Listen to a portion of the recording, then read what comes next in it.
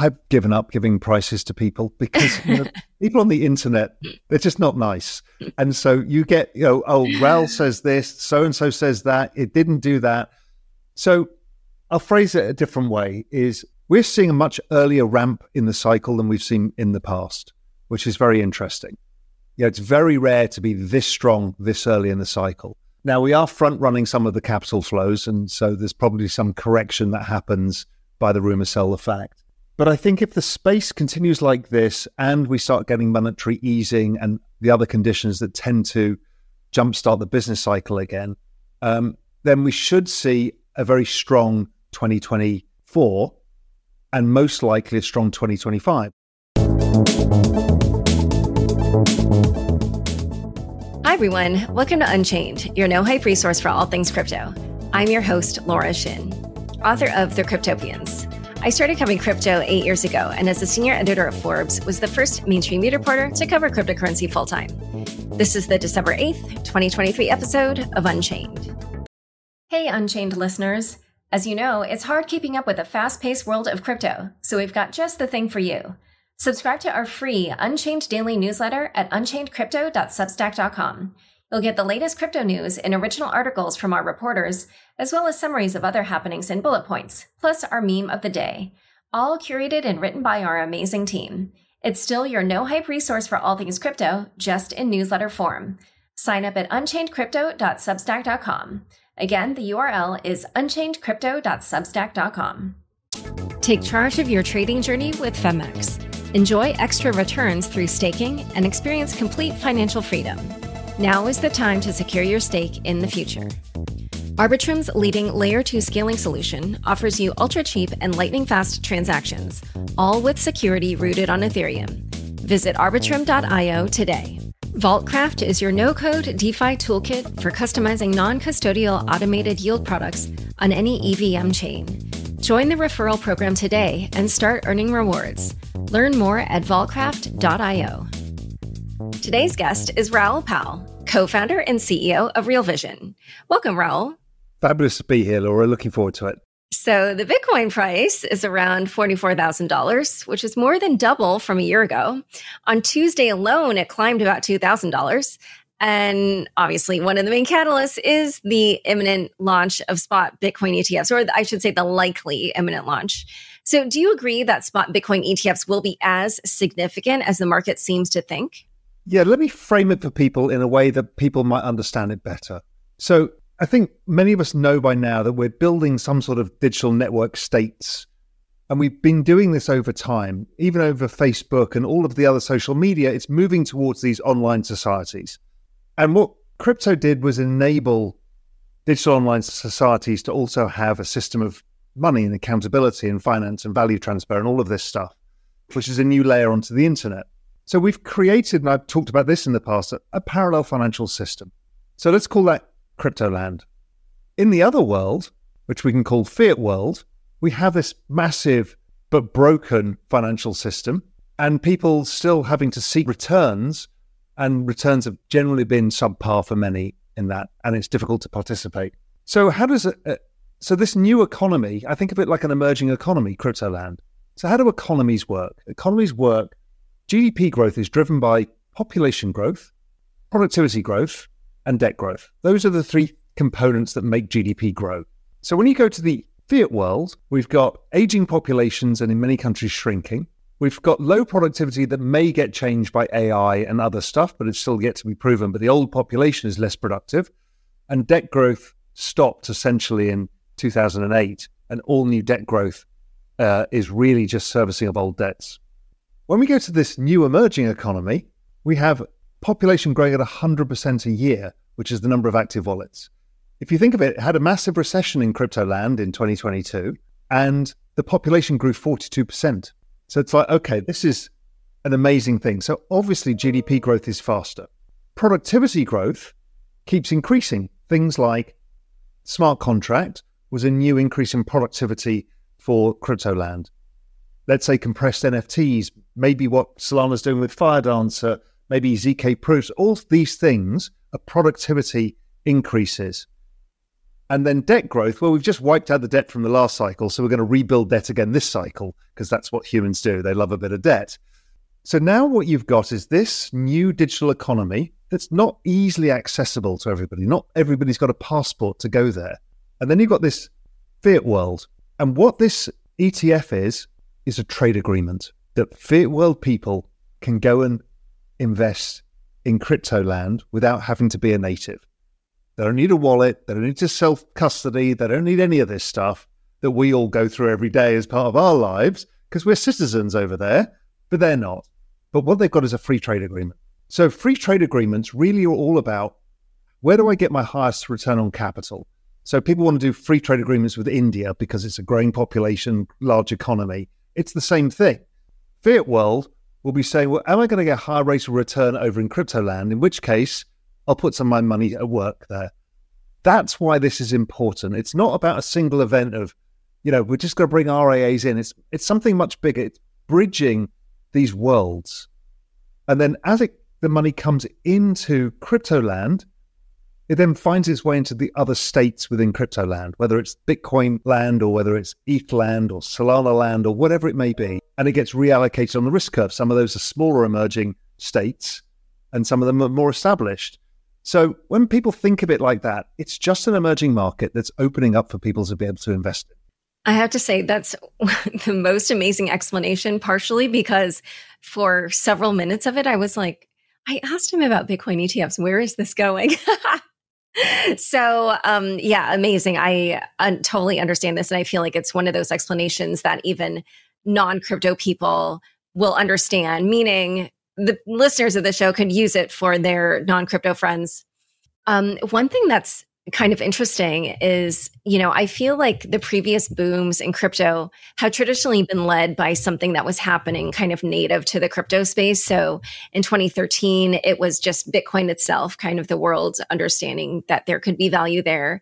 In 2017, it was initial coin offerings. In 2021, it was NFTs. So this bull market, in my opinion, is starting in a different way. So do you think that this bull market will end up being different, or do you think there will be some kind of tech catalyst to it as well, or how do you think this will play out? Yeah. So again, we've got this foreign direct investment coming in. So where is that capital going to be put to use? And what is going to be the big unlock? My mental model for this particular cycle is the everything, everywhere, all at once cycle. Because if we think about it, $67 billion went into VC into the space in 2020 and 2021. That money has been given out to founders who are building all sorts of applications and projects and everything else. Some of them will be infrastructure layer, some will be applications layer, and everything in between.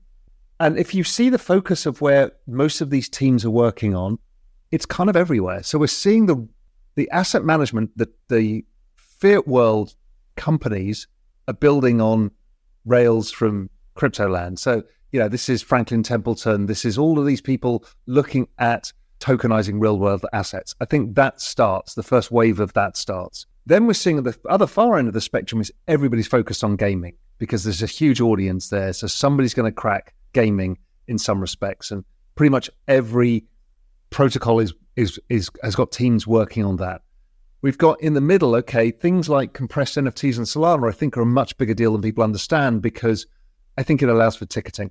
And ticketing is at scale consumer application of blockchain, of which you don't need to know it's blockchain, which is what the space has been waiting for.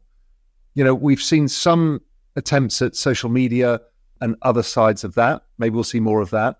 The brands haven't stopped. So we're still seeing the luxury fashion brands in the NFT space. And I think we'll see a continuation of that. We've also seen the car companies, sports teams, and others. So I think that continued space builds out as well. So I think it's more the applications of technologies than technologies. I think we've also got the identity idea that's, there's WorldCoin, there's a few people who've started in that space, and then using zero knowledge proofs, which came around in the last cycle, the applications layer from that. So I'm just thinking it's actually going to be broader than people imagine. And it's going to be more inclusive because we've now got this trade deal, the ETFs, because I think, we've got the Bitcoin one certainly coming, and it's a pretty high chance we'll get the ETH one as well. So between the halving, which is coming up next year, and the approval of spot Bitcoin ETFs, Where would you project the Bitcoin price to be at, say, like halfway through 2024 and then at year's end? I've given up giving prices to people because people on the internet, they're just not nice. And so you get, Raoul says this, so-and-so says that, it didn't do that. So I'll phrase it a different way, is we're seeing a much earlier ramp in the cycle than we've seen in the past, which is very interesting. It's very rare to be this strong this early in the cycle. Now, we are front-running some of the capital flows, and so there's probably some correction that happens by the rumor sell the fact. But I think if the space continues like this and we start getting monetary easing and the other conditions that tend to jumpstart the business cycle again, then we should see a very strong 2024 and most likely a strong 2025. The business cycles have been almost like clockwork, 2-year up cycles, 1 year peaking, 1 year down. And that corresponds. What's amazing is the Bitcoin halving cycle is the same as the debt refi cycle, which is, I think, what drives everything. It's the same as the election cycle. They're all the same thing. So, if that continues to repeat, then it should go until 2026 when that should be a bear market year. But, let's see. So I am obviously very bullish. I don't know. And I was talking to Nova about this yesterday. I've got 3 outcomes in my head that I'm juggling with. The 60% probability is we have kind of a very traditional cycle, and that pushes, Bitcoin up to the 100,000 to 200,000 range, and, all the other assets accordingly where they are on the risk curve. There's a 20% chance this early start is signifying something much bigger, which is the larger adoption and the more capital into the space, which leads to larger price rises than people expect, because people are quite scarred because the last cycle seemed shorter than most people expected. Everyone thought there was another final leg higher, and that never really happened. The kind of 100,000 Bitcoin, the laser eyes idea never got there. But maybe this time the shock is for excess returns beyond expectations. The other side that I grapple with as well is, well, maybe the whole cycle's front loaded, and in fact it's shorter, but more violence in 2024. So those are the 3 scenarios that I'm juggling in my head with, but 60% probability is just does what it says on the tin and repeats what it usually does. In a moment, we're going to talk about some of the other assets besides Bitcoin, as well as some current debates in crypto. But first, a quick word from the sponsors who make this show possible. Did you catch wind of FemX's commitment to sharing a portion of its revenue with the community? It's indeed true, as FemX is actively striving for a decentralized future where the community takes center stage. Join the Femexian movement, boost your earning potential, and indulge in the ultimate staking benefits, all while having the support of a reliable exchange behind you. Your future self will thank you for staking today. For more details, visit femex.com. Take the chance to reshape the future of trading. Arbitrum stands at the forefront of innovation as the premier suite of Layer 2 scaling solutions, bringing you lightning-fast transactions at a fraction of the cost, all with security rooted on Ethereum. From DeFi to gaming, Arbitrum One plus Nova is home to over 500 projects. And with the recent launch of Orbit, Arbitrum welcomes you to build your very own tailor-made Layer 3, or an Orbit chain. Propel your project and community forward by visiting arbitrum.io today. Back to my conversation with Raoul. As we discussed, an Ethereum ETF is likely to launch within months after a Bitcoin ETF. Do you think that's going to have a similar or different reception by institutions? That's a good question. For retail, it's just price action, and what's likely to happen is the moment the Bitcoin ETF is launched, the market will focus on front running the ETH ETF. If the previous front running made money, they'll do it again. So retail will get very interested, and ETH's a broad, deep ecosystem, and people are happy to get exposure to it. The institutions, it depends whether they give the yield of ETH in the ETF or not. If not, a lot of the institutions would prefer to own ETH itself, because then they can stake it and get yield. Because if you don't give them yield, some asset manager who launches the ETF's going to get rich. BlackRock, they'll make all the money because they'll get the ETH staking yield, and they don't give it to the ETF holder. And we've seen that very commonly in ETFs in the past. So I think that's the thing, because when I speak to institutions, they get ETH. because it's just like, here's a bet on technology. It's a broader based thing, and we get a yield, so we can just sit on it, which they don't get with Bitcoin, but they understand the Bitcoin story as well. So they understand there's two different things here at play. Oh, this is so fascinating. Okay. But yeah, right. Because you were talking to people where you've explained the difference.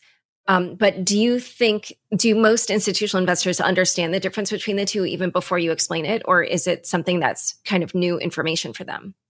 I think it's new information, but they will figure this out pretty fast, because the people who are going to add an ETH ETF into their portfolio are reasonably advanced, or they're RIAs because they got retail clients who want it. The people who are much more cautious, but they want crypto exposure, will definitely go for Bitcoin. So I think there's a level of sophistication that means that they would most likely ask the question is, how do I get the yield?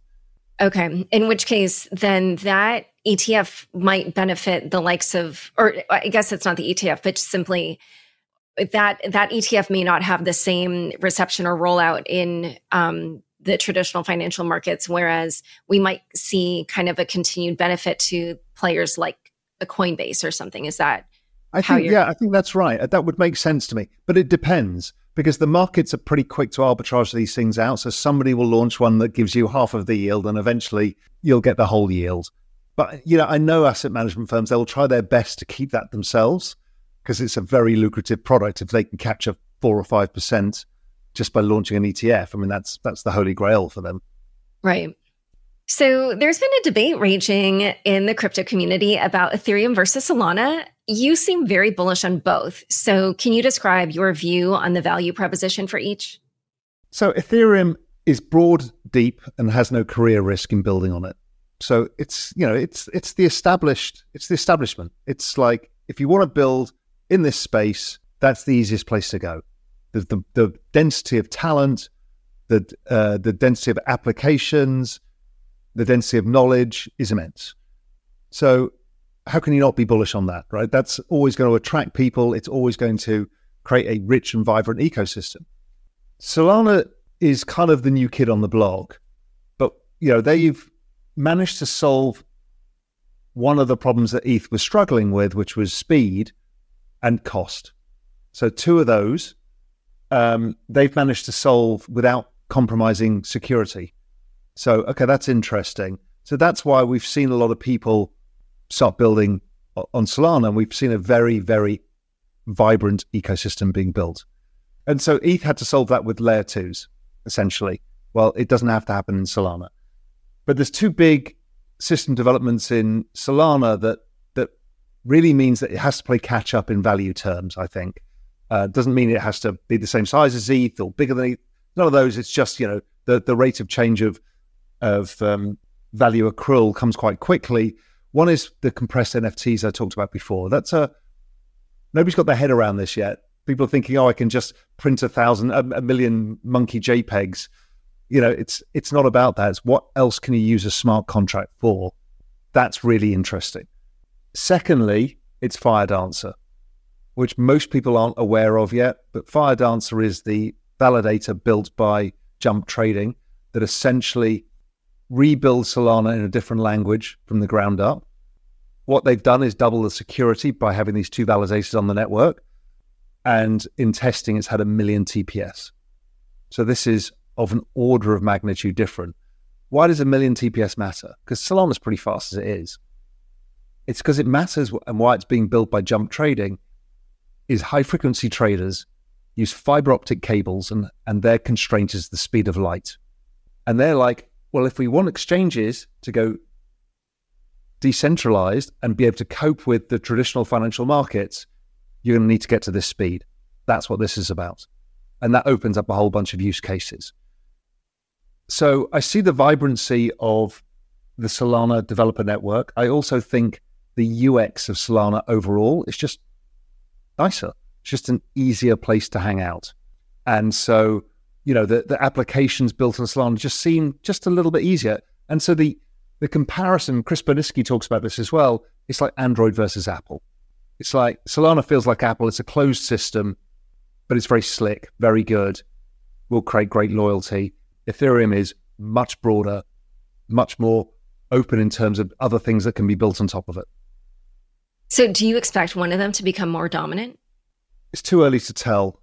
I mean, I would remain that ETH remains dominant because, there is always innovation going on in ETH. It's not like it's a dead chain. So I just assume that the amount of smart people in the entire ETH ecosystem will bring breakthrough after breakthrough. But I just think there's a big catch up in valuation terms of the Solana network versus ETH network. Should it be a multi-$100 billion ecosystem? Could it be? Probably. Could ETH be a $1 trillion plus ecosystem? For sure. I'm not sure that the pecking order changes, although I'm still a bit partial to the ETH flips Bitcoin pecking order because of the number of use cases and network activity measured in different ways. But who knows? Doesn't really matter. Yeah, those are fighting words. Obviously, I'm sure you know. I do. And again, it doesn't matter to me. I'm an investor in all three. It's, yes, I'm philosophical about the whole space as well, but also I'm an investor. Yeah. And I actually think just from the way you've described them, you've kind of pointed out what the value proposition is for each. So it's like if you're having an investment thesis around each of them, it's separate. They fill different niches in your portfolio. So I also want to cover this BRC20 token thing, which is, so obviously it's taken off on Bitcoin. These are the fungible meme coins. It's similar to the ERC20 token standard on Ethereum, but adapted to Bitcoin because Bitcoin doesn't have a way to build tokens in the protocol. So this week, Ordi, which is the biggest BRC20, reached a $1 billion market cap. And I wondered, do you see value in tokens like these BRC20s or similar coins? It may not appear value yet because it all feels like it's memetics being traded. But and I think Udi makes this point pretty clear, it's about that the network can be used for other things. So if you remember, I was talking about Ethereum and Bitcoin didn't have any other applications layer because it's purely the store of value idea. But when you can do other stuff with that network, that's a very powerful idea. And what does that mean for Bitcoin? I don't know yet, but I can only see it as a positive development. And I know some in the Maxi community say, well, this is a terrible waste of block space. They call it spam. Yeah. But, I'm much more open-minded and say, listen, if you've got the most secure OG with the greatest asset, then to allow other applications to be built upon that is probably a good thing. So something that's even more interesting is that now these meme coins are being exported to other chains that actually do allow for native coins to be created on their protocol. So, we've seen ETH inscriptions, there's Solana inscriptions, something called Doginals on Dogecoin. There's a bunch of these, like Polygon has them. So what about that scenario? As you mentioned in Bitcoin, obviously it's creating something new, but then these chains actually already have an ability to create a token on them. The most important difference here, and it's the point that Elon Musk made, is like most NFTs are actually not assets you own. They point to a place in a database for where the asset is stored. Inscriptions are on the chain. And so this is going to have its own value for different things, where provenance is absolutely crucial and something could never take away, a database can't go over, a server can't go over, something that loses the primary source of the information that the smart contract is holding. So yes, I think again, I love this space because we start using technology in stupid ways by creating memes, but really the technology is being bootstrapped into being able to be used for really more meaningful things. And I think the inscriptions idea overall is very powerful. You've said that crypto is macro and macro is crypto. So for, let's say, the next 6 months or so, how do you see the macro picture affecting the crypto markets? Yeah, so my crypto markets are forward-looking. So most people are saying, well, we're probably around a recession. We're seeing unemployment go up, blah, blah, blah. Crypto knew about this last year because it's forward-looking. It actually trades on liquidity conditions. And I do a lot of macroeconomic research at my research company, Global Macro Investor. And for us, the liquidity cycle just keeps going for the next 2 years. So we will see a bottoming of the economy, maybe Q1, Q2 of next year, that people will visibly start to see things improving. But the markets are already trading it. The equity market's already almost back at the all-time highs. Crypto markets ripping because they're discounting this. If we live that 6 months in the future, are the Fed likely to be raising rates or cutting rates? Cutting rates. At worst, they don't do anything. But that's so the probability is for easing of liquidity conditions. Is there a chance, because we're going to an election year, that they stimulate with fiscal stimulus? Pretty much 100% chance they'd like to buy votes. So 2024 is all about stimulus and economic recovery. That's a very, very, very good backdrop. And that's the transition from crypto and macro spring into crypto macro summer. And that macro summer, crypto summer, is we're starting to see growth pick up, but inflation's not picking up yet. It's still falling from the lagging effects of the old cycle.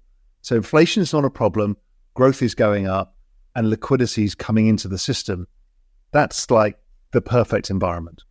All right. Well, this is the No Hype resource for all things crypto, but this was a very bullish episode. Thank you so much for coming on Unchained. It was fabulous. Really enjoyed it. Don't forget, next up is the weekly news recap, today presented by veteran crypto reporter and Columbia University Knight Bagehot Fellow, Michael Del Castillo. Stick around for This Week in Crypto after this short break. DeFi just got way easier with Vaultcraft, your no-code toolkit for building, deploying, and monetizing automated yield strategies in a few clicks. Forget spending months of R&D and capital when you can instantly launch your crypto fund with Vaultcraft on any EVM chain. From wallets and institutional service providers to anon DeFi degens, anyone can use Vaultcraft to supercharge their crypto. Join Vaultcraft's referral program, unite with the community, and supercharge your crypto. Details on vaultcraft.io. Hello and welcome to our latest crypto roundup. This week we delve into the unfolding legal drama involving Binance's former CEO Changpeng Zhao and Terraform Labs' Do Kwon, as well as significant market movements like Bitcoin's Ordinals coin surpassing $1 billion in value and Ethereum's NFT trading resurgence. We'll also touch on developments in the regulatory landscape and technological updates in the crypto space. I'm Michael Del Castillo, a Knight Bagehot Fellow at Columbia University, and here's your comprehensive recap of this week's events in cryptocurrency. A U.S. judge in Seattle accepted the guilty plea of Changpeng Zhao, the founding and former CEO of Binance. Zhao pled guilty to one count of Bank Secrecy Act violations. This decision by Judge Richard Jones comes amid allegations that under Zhao's direction, Binance failed to comply with sanctions and broke money transmitting laws. Zhao, who has paid $50 million personally and arranged for Binance to pay a $4.3 billion fine, faces restrictions on leaving the U.S. until his sentencing in February. Meanwhile, Binance's new CEO, Richard Tang, has stirred controversy by evading questions about the company's global headquarters and audit practices, though he later confirmed audits and in regulated locations and told the Financial Times the European headquarters are in France and the Middle East headquarters are in Dubai.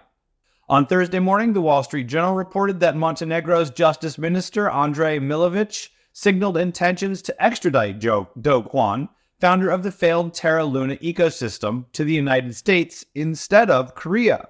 This follows a Montenegro court approving his extradition, connected to the $40 billion collapse of the Terra USD and Luna cryptocurrencies.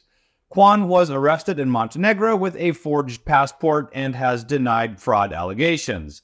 The U.S. has leveled 8 counts of fraud against him.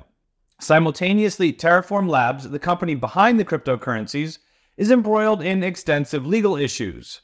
In New York, the company has requested a jury to determine the regulatory status of its UST and Luna tokens, amidst SEC scrutiny for alleged unregistered crypto asset securities. Additionally, in Singapore, Terraform Labs and Kwon suffered a legal setback when the High Court refused to dismiss a class action lawsuit against them. The lawsuit, representing 375 claimants who allege a combined loss of $57 million, accuses Terraform Labs of fraudulent misrepresentation in promoting UST. In a notable week for Bitcoin, the Ordinals coin surpassed $1 billion in market value, a first for a Bitcoin Ordinal-linked meme coin. Ordi's price has soared 1,800% since early August, significantly boosted by its listing on Binance and other exchanges. This surge coincides with the broader market's uptrend, including Bitcoin's rise over $44,000. That's a 158% increase over the past year. Analyst Christopher McPherson from Arca highlighted Ordi's position as the largest BRC20 token in the Ordinals ecosystem, benefiting from the potential Bitcoin ETF and renewed interest in building on Bitcoin. Simultaneously, the Bitcoin network experienced levels of congestion, not unrelated, largely attributed to a surge in such BRC20 transactions. The mempool, where unconfirmed transactions await network validation, exceeded its usual size, reaching around 1.57 gigabytes, according to data site mempool.space. The congestion linked to the popularity in Bitcoin Ordinals inscriptions has sparked debate among Bitcoin developers. Luke Dostier, a Bitcoin Core developer, criticized these inscriptions for exploiting what he characterizes as vulnerabilities in the Bitcoin Core software, potentially disrupting the network's efficiency and security. Dostier's concerns reflect the growing pains of the evolving Bitcoin ecosystem as it adapts to new technologies such as NFT-like inscriptions. Of course, others think the ability to build on Bitcoin in this fashion is a feature, not a bug. It'll be interesting to see if Core clamps down on the ability. Speaking of which, the latest Bitcoin Core update, version 26.0 for those who are counting, is now live, featuring a new version 2 protocol for improved security against Eclipse attacks that let malicious parties manipulate a node to behave in a way that it otherwise would have, and encrypted connections between nodes. The update also speeds up the process of bringing nodes online with an unspent transaction output snapshot, significantly reducing the time needed compared to the traditional full sync method. In a controversial decision, a French court has reportedly acquitted two brothers known as Mohammed M. and Benar M., who were responsible for illicitly withdrawing $8.5 million from decentralized finance protocol Platypus. Using a flash loan attack, the brothers exploited a code error, withdrawing funds through an uncollateralized loan and causing Platypus to suspend trading. Some consider this theft. Despite their admission to taking the assets in court, however, the brothers defended their decision to do so as those of, quote, ethical hackers, intending to return the stolen funds, they say, for a 10% fee, akin to a bug bounty without permission. This argument, in fact, swayed the court to dismiss all criminal charges against them. Furthermore, Platypus suffered another significant setback with a $2.2 million loss in a subsequent flash loan exploit, although 90% of these funds were also later recovered. On this week's episode of The Chopping Block, white hat hacker Samson, that's SAMCZSUN, criticized the, quote, code is law mantra, which some argued in defense of the hacker's actions. He labeled it as, quote, bullshit, end quote, challenging the notion that such a principle should still be relevant or accepted in today's crypto community. Samson's comments highlight the ongoing debate about the ethics and legality of actions in a decentralized finance space, particularly in light of such high-profile exploits. Deadbox and its associates, embroiled in a lawsuit with the U.S. Securities and Exchange Commission, have requested dismissal of the case. This development follows a court determination that the SEC misrepresented facts to secure a temporary restraining order, freezing Deadbox's assets over allegations of a $50 million fraudulent crypto scheme. The U.S. federal court's reversal of the asset freeze, noting inaccuracies in the SEC's claims, has led to a, quote, show cause order, end quote, against the SEC.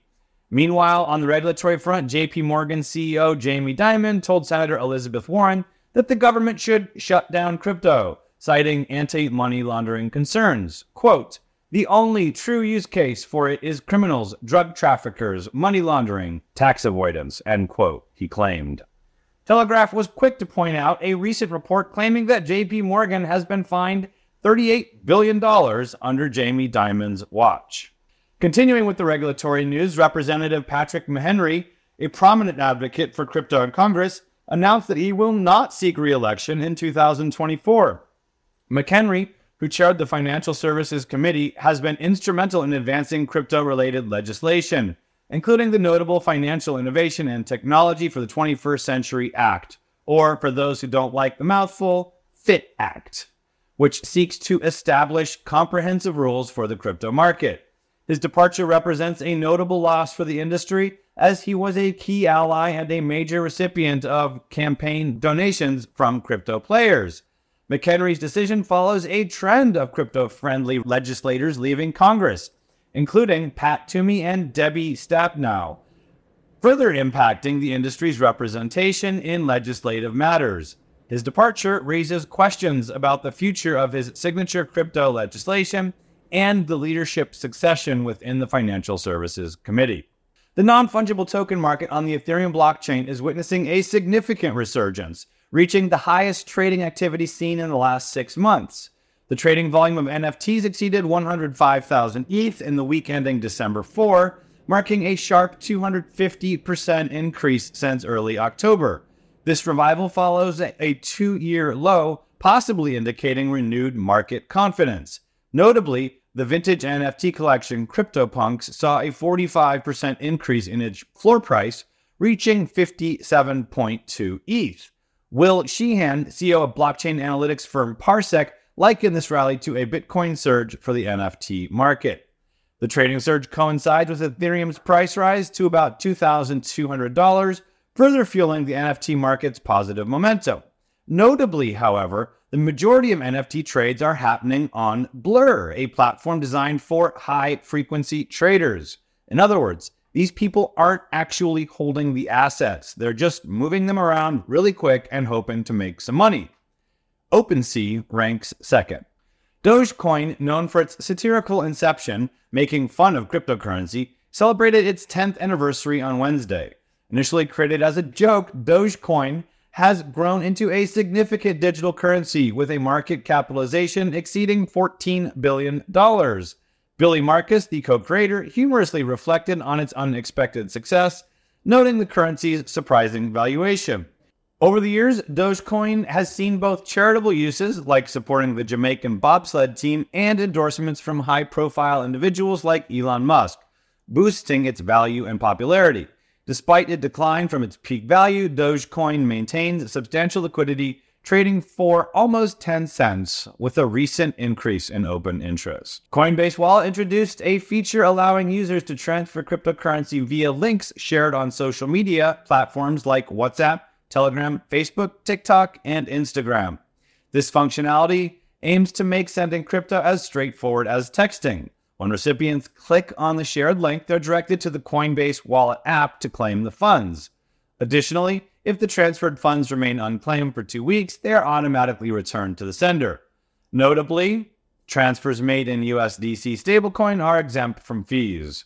In a remarkable display of investor confidence or desperation for new investment opportunities, depending on how you look at it, Ethereum Layer 2 Blast, still in development, attracted $700 million in locked assets. That's despite the fact that it doesn't even have an operational testnet. This surge in total value locked places Blast alongside more mature Layer 1 blockchains like Avalanche and Solana in terms of locked value. Blast's appeal stems from its all-too-familiar sounding promise to provide yields and airdrops to depositors. The platform aims to leverage deposits for yield generation through staking and other asset protocols, with supposedly automatic returns to users. With backing from Paradigm and other notable crypto investors, Blast's rapid accumulation of funds could reflect a growing appetite for risk among crypto investors, anticipating a midterm bull run, or just short memories of similar get-rich-quick offers that didn't pan out. Caveat emptor. And that's all. Thanks so much for joining us today. Unchained, as always, is produced by Laura Shin, with help from Kevin Fuchs, Matt Pilchard, Juan Aronovich, Megan Gavis, Nelson Wang, Shawshank, and Margaret Curia. The weekly recap was written by Juan Aronovich and edited by myself, Michael Del Castillo. Thanks so much for listening. Have a great weekend.